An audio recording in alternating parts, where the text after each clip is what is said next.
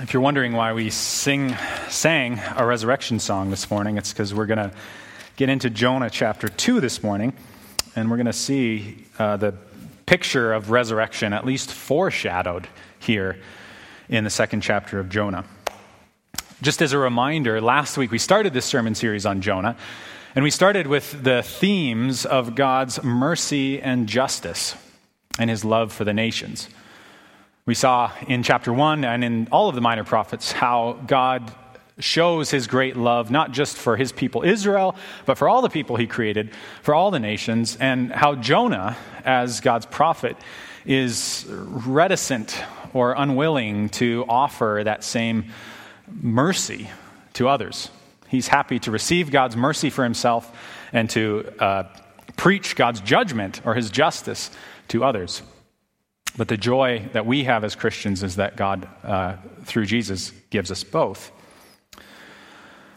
This morning, as we begin, or before we open up Jonah chapter 2, I want to just note something that we didn't note last week, but that is significant here as we are going to read the title in my Bible, that's Jonah's Prayer. And it's that the book of Jonah is really made up of a number of call and response sections. Namely, it's the Lord calling and Jonah responding, or the Lord calling and the fish responding, or the Lord calling and the sailors responding. And so if you read just a little bit carefully through what we've already gone through last week, you see that the word of the Lord came to Jonah and said, get up and go. Get up and go to Nineveh. And Jonah gets up and he goes to Tarshish, the opposite direction. He responds, but not obediently. And then the Lord hurls a great wind, and a mighty tempest arose upon the sea. The Lord the Lord sends a storm, and the sailors say first to one another, then to their gods, and then they respond finally to the Lord God. And we see that same theme in chapters 3 and 4, the word of the Lord coming to Jonah a second time, saying, get up and go. And this time Jonah does get up, and he does go where God calls him to. And on it goes, this call of the Lord and the response of his creation, of his people, or of humanity. And so we're starting this morning's text by reading Jonah chapter 1, verse 17, because really in the story, that's the start of the next section. So the Lord appointed a great fish to swallow up Jonah. And Jonah was in the belly of the fish 3 days and 3 nights. Then Jonah prayed to the Lord. This is his response. And he said, I called out to the Lord out of my distress, and he answered me. Now I want to just pause for a moment and help you see that Jonah has it backwards. And I think, if we're honest with ourselves, that's so often true of all of us, isn't it? That we so often go through life thinking that I'm in it by myself, on my own, I have to act, and then I have to wait for God to respond. I have to do something, and hopefully the Lord will hear me. Hopefully he'll respond. But Jonah has it backwards, as we see in looking at the story or the book of Jonah more broadly. Jonah says, I called out to the Lord out of my distress, and he answered me. Out of the belly of Sheol, the underworld, I cried, and you heard my voice. For you cast me into the deep, into the heart of the seas, and the floods surrounded me. All your waves and your billows passed over me. Then I said, I am driven from your sight, yet I shall look again upon your holy temple. The waters closed in over me to take my life. The deep surrounded me. Our weeds were wrapped around my head at the root of the mountains. I went down to the land whose bars closed upon me forever. Yet you brought me up. You brought up my life from the pit, O Lord my God. When my life was fading away, I remembered the Lord, and my prayer came to you into your holy temple. Those who pay regard to vain idols forsake their hope of steadfast love. But I, with a voice of thanksgiving, will celebrate to you. What I have vowed, I will pay. Salvation belongs to the Lord. And then we see this call and response one more time. The Lord spoke to the fish, and just like that, the fish vomited Jonah out upon the dry land. This is the word of the Lord. Thanks be to God. Jonah, not for the first time in this story, and certainly not for the last, Jonah is being a little dramatic. We might say he's just being extra. Jonah has cast, if you have your Bibles open or if you remember what we just read, Jonah has pictured the seaweed wrapping around his head. He's pictured himself going not just into the sea, into the depths of the ocean, but into Sheol, into the underworld or the chasm below the sea. And to help us kind of understand how and why Jonah's going over the top, why he's being a little bit extra, I want to show this picture of the ancient Near Eastern concept or world picture. I said last week that many different nations around Israel all worshipped many different gods, and the Israelites worshipped one God. But from the best we can tell from history, what all people living in the ancient Near East had in common was a world picture. They had different world views. They imagined different gods in control and different spiritual realities. But they had a very similar understanding of the way the world worked physically.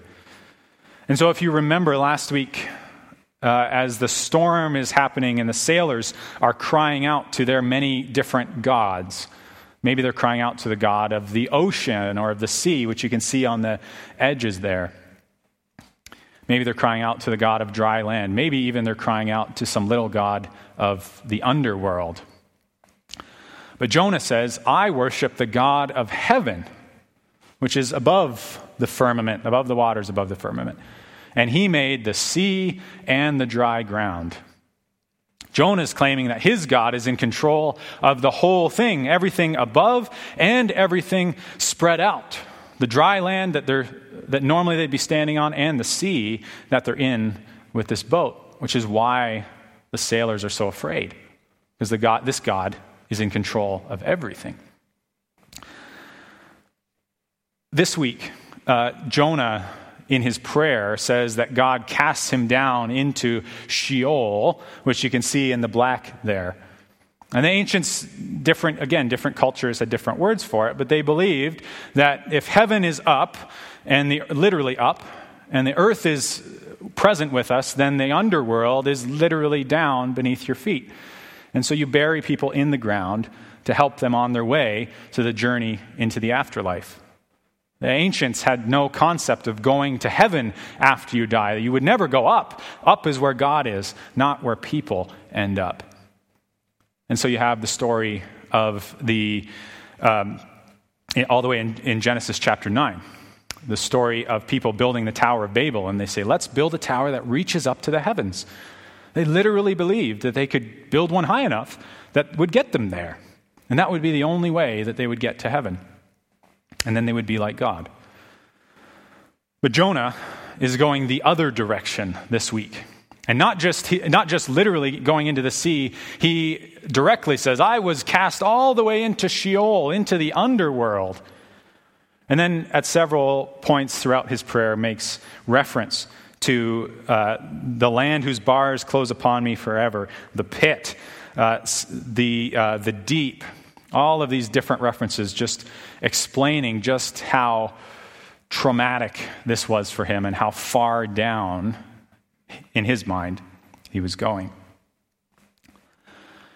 But I'm going through all of this, and I'm going to leave the slide up there for just a few more minutes. But I'm going through all of this because I want you to see that what Jonah's prayer is all about is really about resurrection. It's about going into death and coming out of death into new life. And Jonah, despite the fact that he is being pretty extra here, despite the fact that his prayer is really mostly about himself, he does get one thing right. Right at the end, he says, salvation belongs to the Lord. And even in verse 6, he says, you brought my life up from the pit, O Lord my God. Jonah understands that the resurrection that he has experienced, that he's tasted, resurrection comes from the Lord. Now, what about us? What about you? Have you ever tasted God's deliverance? Have you ever been given new life? Been given a second chance? I think if we're honest, all of us would have to say yes.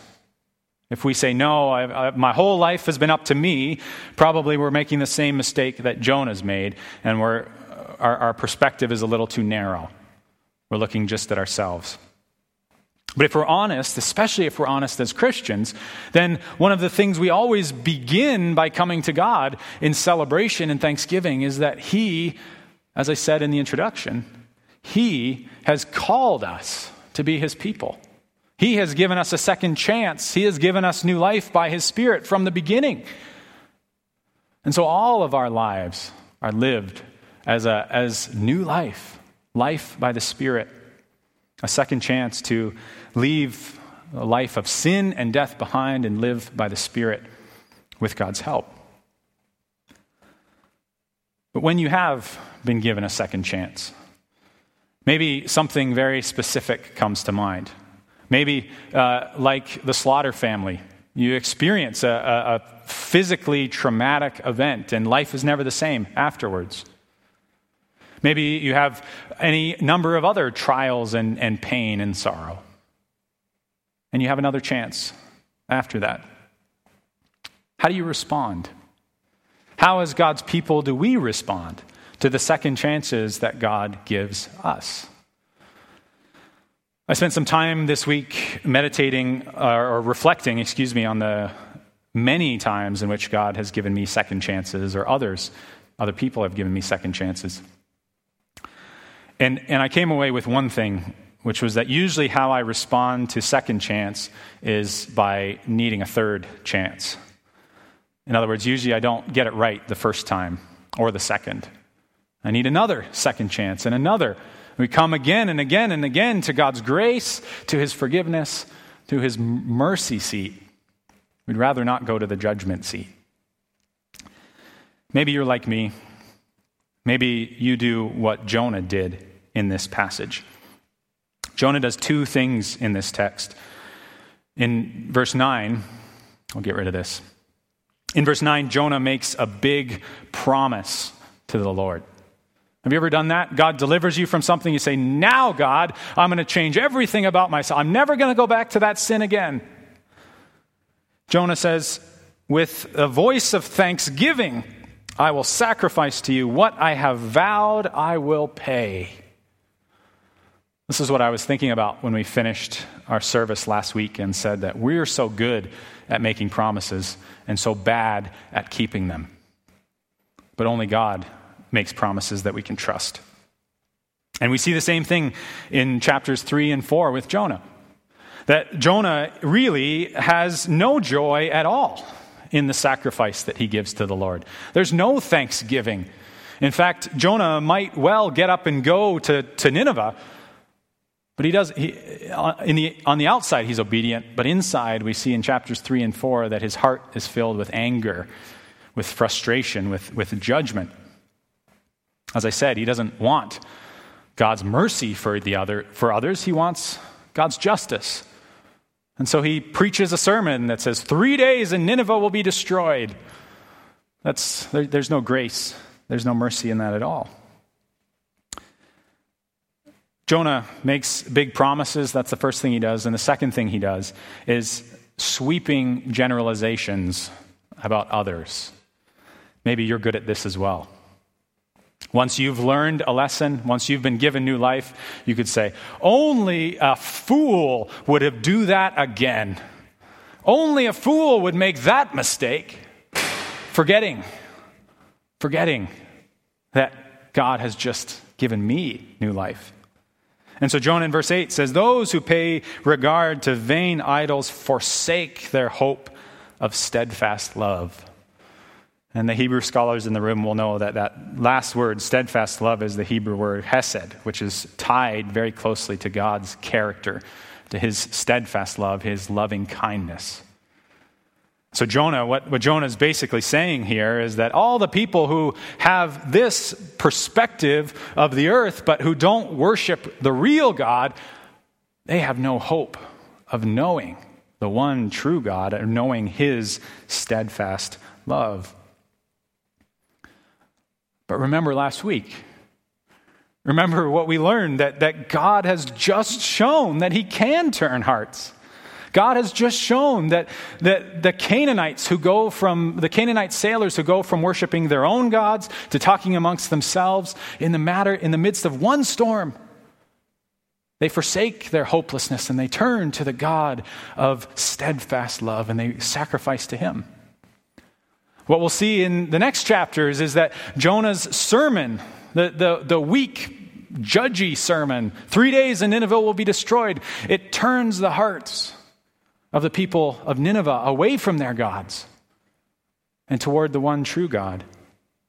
In fact, it seems like the person that God has the hardest time redeeming is Jonah.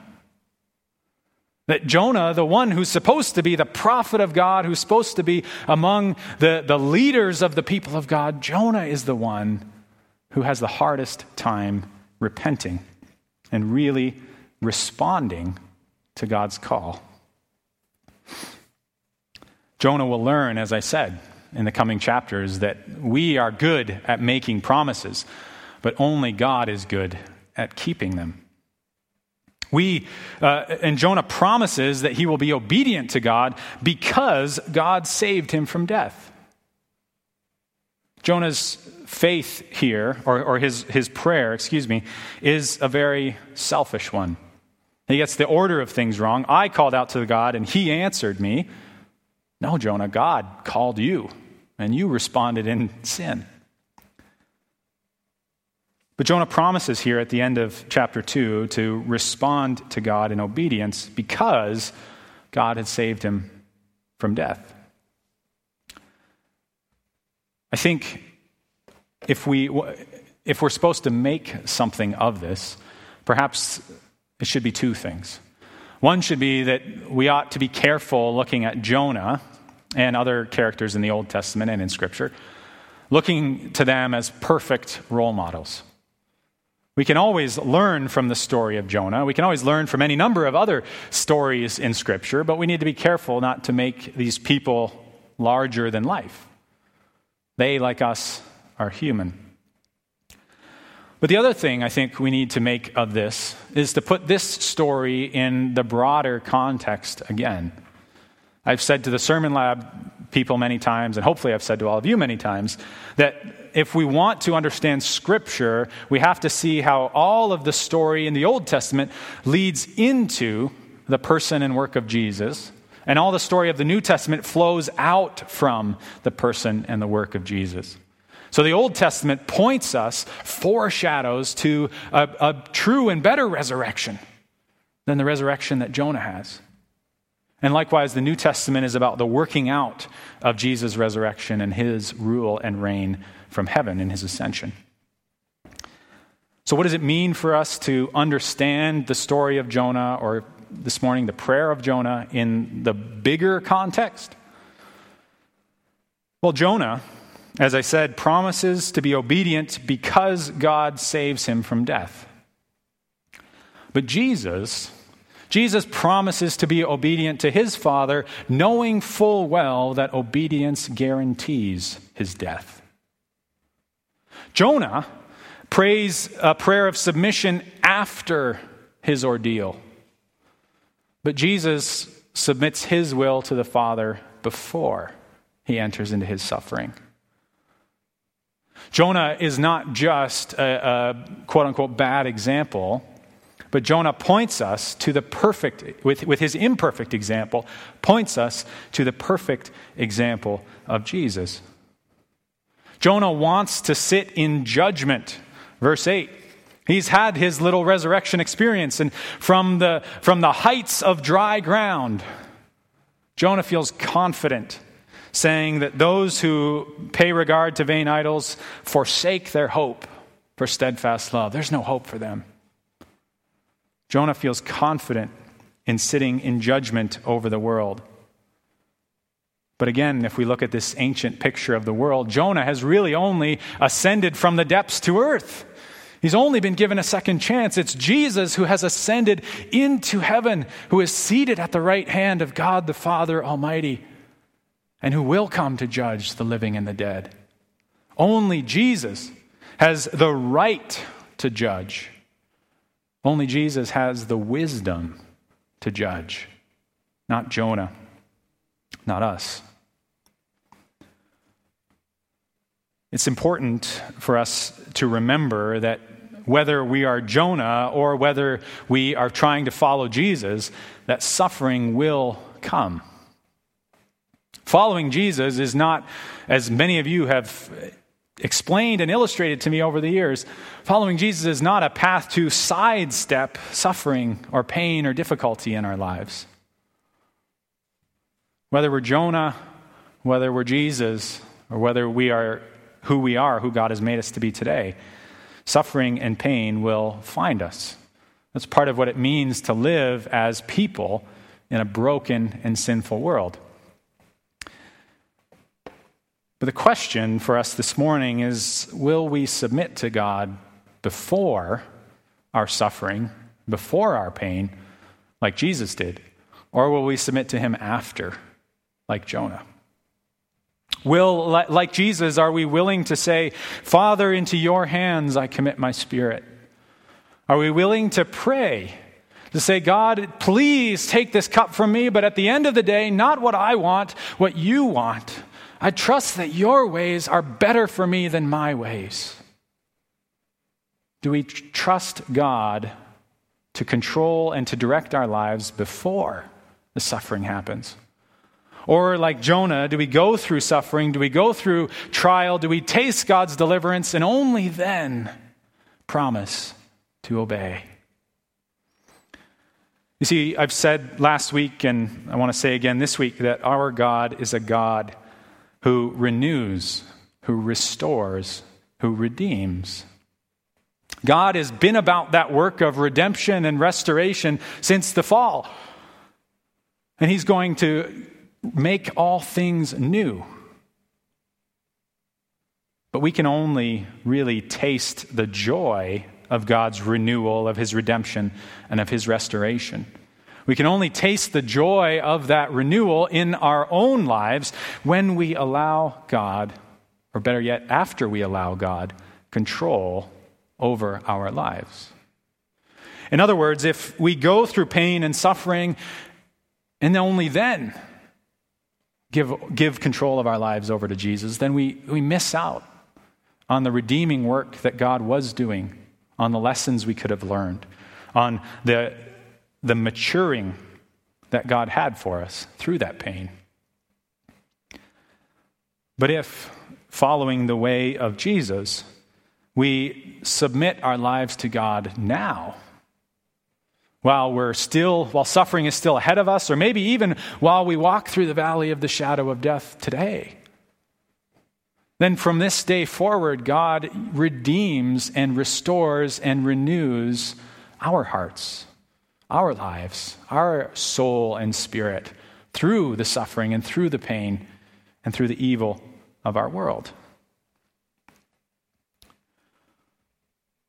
As we close, I want to remind you of the framework that we started with this morning. The framework that our submission to God is not about trying to earn his favor, earn his approval, or trying to get God to do some good work in our lives. The framework of Jonah is a framework of God's call and Jonah's response. God's call and creation's response. And at the end of the book, it ends with God's call, or God's question, should I not pity that great city? And the response is left to us, to the readers, to the hearers, to God's people today. And so if we say this morning, maybe for the first time or for the 1,000th time, yes, Lord, I submit control of my life to you. We don't do it initiating some relationship with God and hoping that he will respond. We do it simply out of obedience and out of love to the God who has already called us to new life. As John says, we love because he first loved us. So let's close in prayer this morning and thank God for his great love. Father God, we thank you and praise you for your great love. We thank you and praise you for your son Jesus' perfect obedience. In Jonah, we see our own weakness. We see our own tendency to judge others, our being too quick to make sweeping promises that we can't keep, to make broad generalizations that we are not wise enough to make. But God, this world is in your hands, not in ours. And so we want to respond again this morning in prayer, in song, and in another week of faithful service to the great love that you have poured out on us. And so, Lord, we thank you for your deliverance of Jonah by providing the fish, by providing a mission for him to return to. And we thank you for your deliverance of us as well, that you give us second chances, third chances, and even more. God, that you will not turn, we praise you that you will not turn, that you will not stray from the work of redemption, the work of restoration, and the work of renewal that you are doing in our world.